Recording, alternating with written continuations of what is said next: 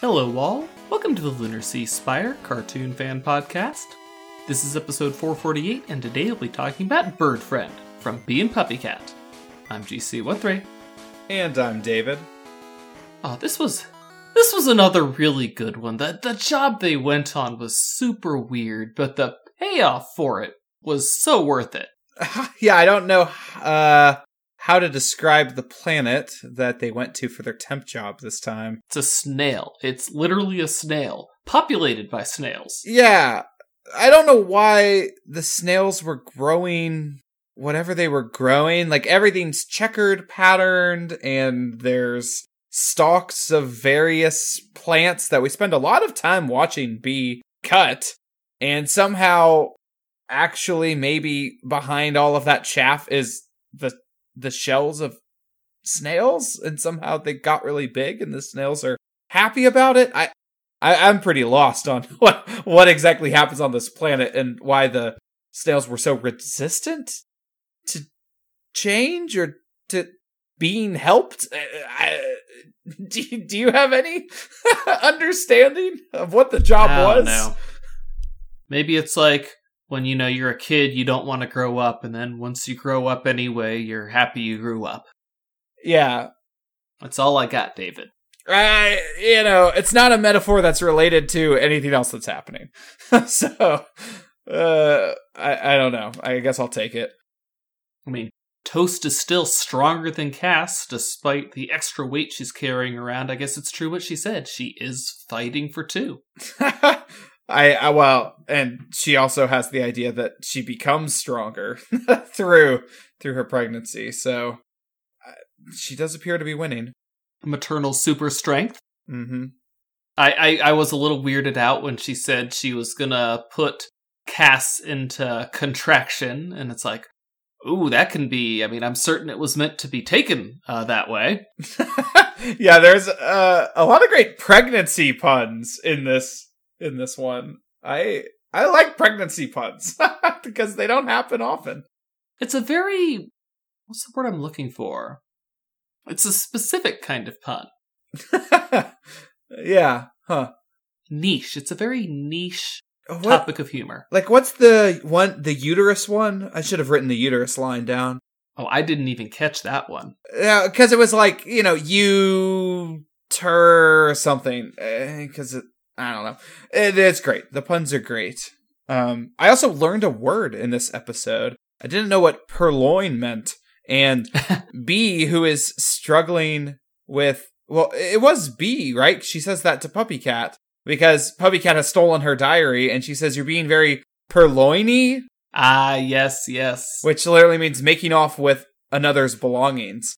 I appreciate that I learned that, and I like that they snuck in that Bee has quite the vocabulary occasionally, even though she feels so sensitive about being kind of dumb. And to be clear, she is dumb about some things, as PuppyCat says. But that's a universal truth. Yeah. I loved that part of it. Like when she said, I'm dumb. That's my secret. And he's like, that's no secret. Everyone knows you're dumb. It's like, oh, that's typical PuppyCat. Way to be it. She takes it that way, very not happy. And then he continues to elaborate. Everyone's dumb. Just about their own specific things. And it's like, oh, PuppyCat, that's the nicest thing you've ever said about her. That's true. I mean, it's cool to see PuppyCat actually break apart finally. And of course, they do it by having him balloon into some hilarious giant sphere that Bee can't even climb, flags to talk to. She somehow tries building her own stilts out of the weird flag markers that somehow indicate she's completing her job on the snail planet. But yeah, he's just this weird large thing. I love how they drew him. They have his weird chest lines or something, kind of, I don't know, taking up the whole screen. I liked his foghorn voice. That was very nice. Yeah, foghorn's correct. I had tuba in my notes, but it wasn't really a tuba. Yeah, and so that was really cool, just to see him cry his big crocodile tears and say, "I don't know what to do," and kind of reveal, like, yeah, I'm trying to... I don't think No? crocodile tears is the correct term. He was genuine. He was sorry. genuinely distraught. I'm thinking about the size of the tears. Yes, I forget. Crocodile tears literally means fake tears. Tears the size of crocodiles. Look, sometimes some of us are just stupid about specific things, right? That's me. Yeah, as everyone is. But yeah, so we needed this emotional moment, right? We saw Cardamom break down last episode. So I don't know if it's a theme now. it's twice in a row we saw someone break down and cry. I know we're very used to that from Steven Universe, but it's been a while. And now, since you mentioned Steven Universe, I have to ask, who wants to watch a show about people crying? Apparently me, every time. I'm a sucker for the tears. But they'll take care of the warlocks themselves. They don't have to worry none. Maybe they could just sick Toast on them. Toast can take care of the problem. Toast would definitely be a nuisance. Like, I don't know, if she ever does get roped into this thing, I could see her being a good ally. Why do I have a feeling that if they send Toast to fight the warlocks, 2 episodes later, she would have joined them? 2? That's generous. Delayed gratification. They're so obnoxious, though. Like, she really wants to be a solo act, you know? I don't think she could join their side. Yeah, they are kind of pains.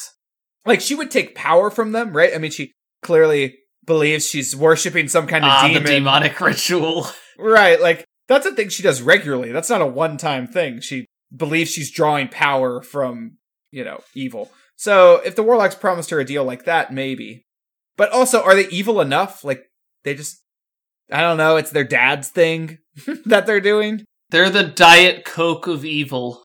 Yeah, so she might not be impressed. Dr. Evil would not be impressed at all. And, so we start the episode, we mentioned PuppyCat stole Bee's diary to write in it, and it looks like he's trying to figure out what he could possibly do about the Warlocks. He's got a page where he's drawn all of their finger rings, and he's trying to, I guess, is he trying to identify who they are? Do the rings have some significance for their powers? I don't know. He's definitely trying to come up with a solution now. When I first watched this, I thought that was a butter knife covered in jam of some kind. But now that I see the context, I believe he wants to straight up murder these dudes. And I'm like, you know what, PuppyCat? I'm with you on this one. Yeah. Well, you're going to be more with him. That's all I have to say about that. They don't get better. They get worse. Okay, that's bad. They get more hateable. So, that dude was lying about having a girlfriend? I don't know. I can't stand liars. At least those snails, as evil as they were, told the truth. They were very upfront about not paying them. Oh my gosh. Okay, yeah. Before I talk about more in the diary, I do, to the side, love that the snails could read minds, and very specifically, Bee made the choice to deny hearing PuppyCat's thoughts directly, right? She was like, do not read his mind. He should tell me what he wants to tell me, and if he doesn't want to tell me, then I shouldn't know. And I thought that was a cool character moment for her. I mean, very in line with how we've seen her act, but it's cool to see that made explicit, right? Like, this episode helps reinforce, like, Bee, yes, she's a gremlin, and she's stumbling through life in some ways, but she also has very well-held beliefs, right, about, like, how to be a good person and how to have relationships with people. And that's cool to see, because, it's hard. It's hard to live on this island, and everyone seems like they have trouble keeping focus on any given thing they're doing or what any other person's saying. So, it's good to know that she really is listening and cares, right? And she's not just, selfish in this relationship where she just wants things from PuppyCat. Like, she's very interested in supporting him in the deepest ways possible. Bee is the sweetest. Truly. Which does make the very beginning of the episode where she, for some reason, puts a bunch of meats in her toilet concerning, Yeah, there was some toast in there as well. I just loved you hear the flush of a toilet, and she's like, guess what I just did? And I'm like, well, I know what it's supposed to sound like, but, I've seen enough Bee and PuppyCat to know that we're going to learn what it was, and It wasn't that.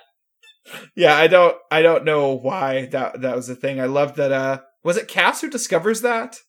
Yes. Yeah, that's amazing. Poor Cass is so thrown off and trying to deal with things, but I like that she gets to explore a little bit of the tech junk lying around Bee's house.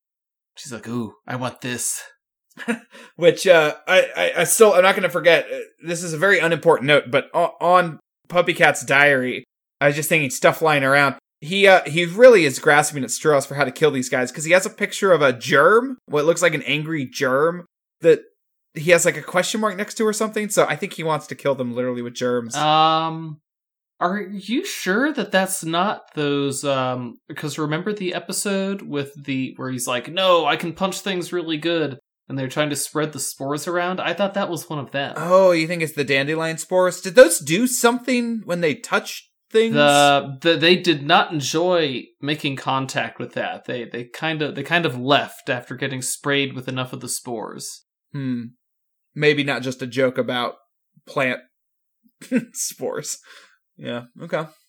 Well, anyway, that's interesting to think about. Transitioning right back to Cass exploiting technology, though. You know what else blew random things in random directions? The device that she goes home with. She found one part in the ocean, and Bee happened to have the other part lying around, and Cass put one and one together to make another one. Two. Two pieces of one new machine. Which is funny, she wants it, but like functionally I think it's just a confetti machine. Who knows if it does something else? And who wouldn't want their own confetti cannon? Yeah, Cass is so funny. Like, she really likes the simple pleasures. She's thinking like a wrestler already. Toast has been getting to her. She knows she can't have pyro for her entrance, so she's gonna go like the Young Bucks, and she's gonna use a confetti cannon. Oh my gosh. I mean, they load theirs with money, but it's the same principle. Speaking of being dedicated to things that they care about strangely internally, like wrestling, Crispin, what are you doing, man, with the clown stuff? So we see Crispin making a sandwich, and it just goes so wrong. I mean, that was amazing. Yeah, it reminded me of the face that Dwight in The Office carved from the mannequin, like that level of disturbing eye and mouth slits. I mean, Deckard thought it was okay. He's like, no, stop, and then, oh. Yeah, I like that Deckard was mad about that he was cutting the crusts off first. And then once he saw it was a clown face, he's like, oh, of course, Crispin, you genius. But now the callback, though, just to the, like, when Cass was making fart noises in the bathroom. Yes. No, we can't leave now. Then it'll be obvious that we're leaving because of that. It's like, well, I can't leave now that they've come in here because, you know, then that'd be awkward. I'm like, I don't know. I could easily imagine you just, okay, I'm going to leave now. Doesn't seem awkward to me, buddy. Yeah, I like the idea Crispin just has these internal monologues constantly where he is in the room at the wrong time and he just wants to leave.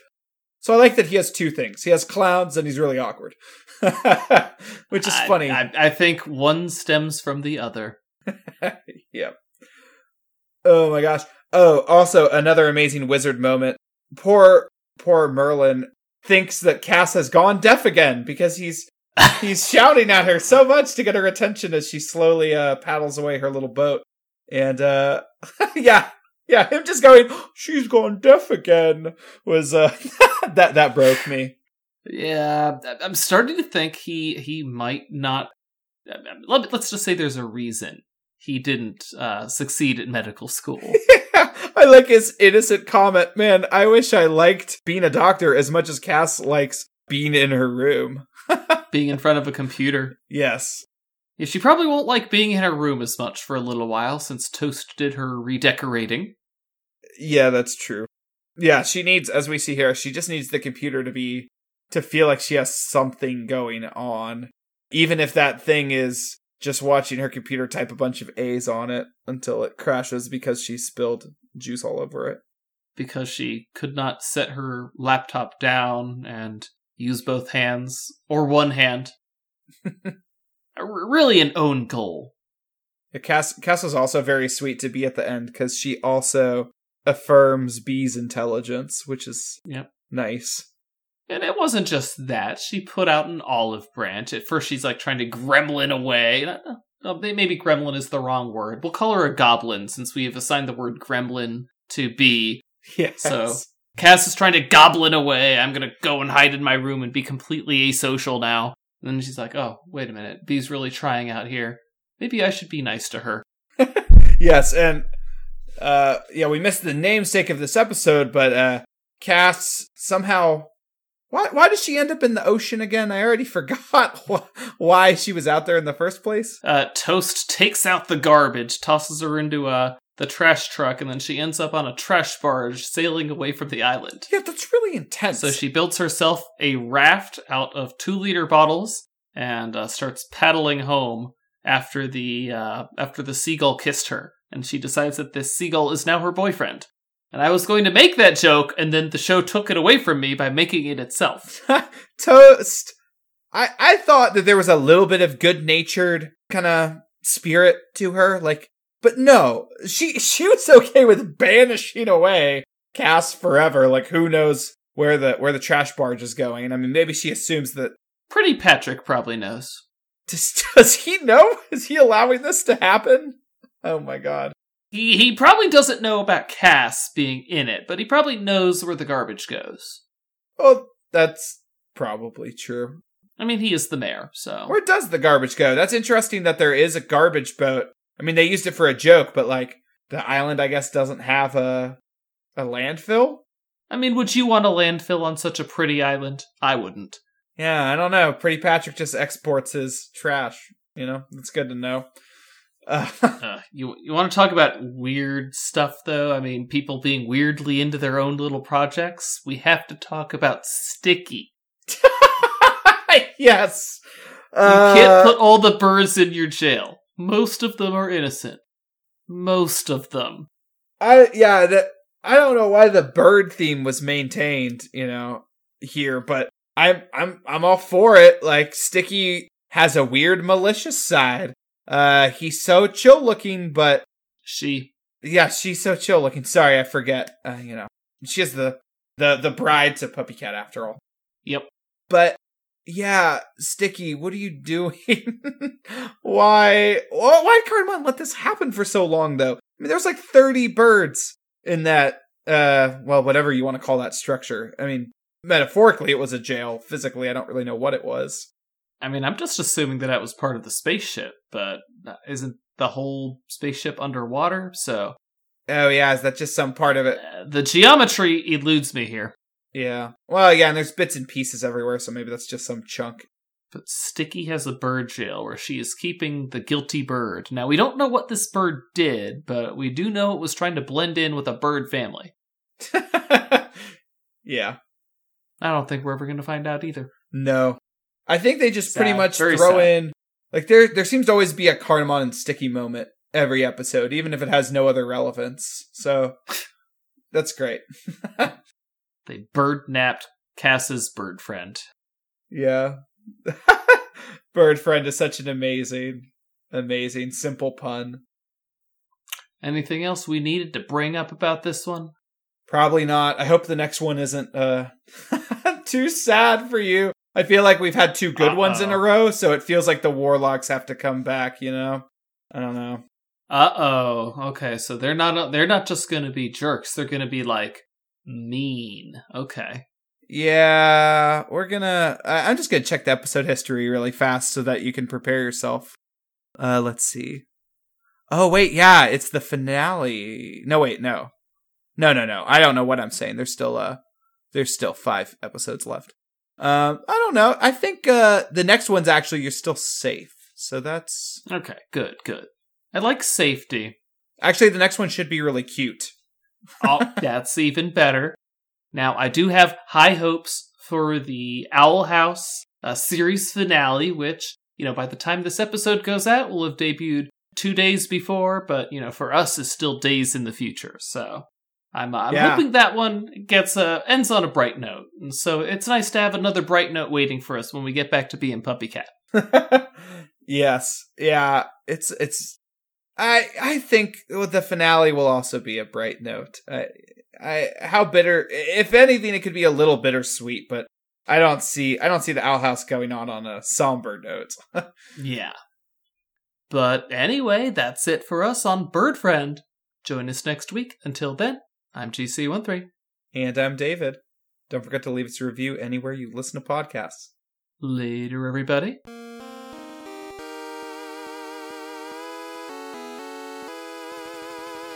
Our opening and closing music is by Mark Soto.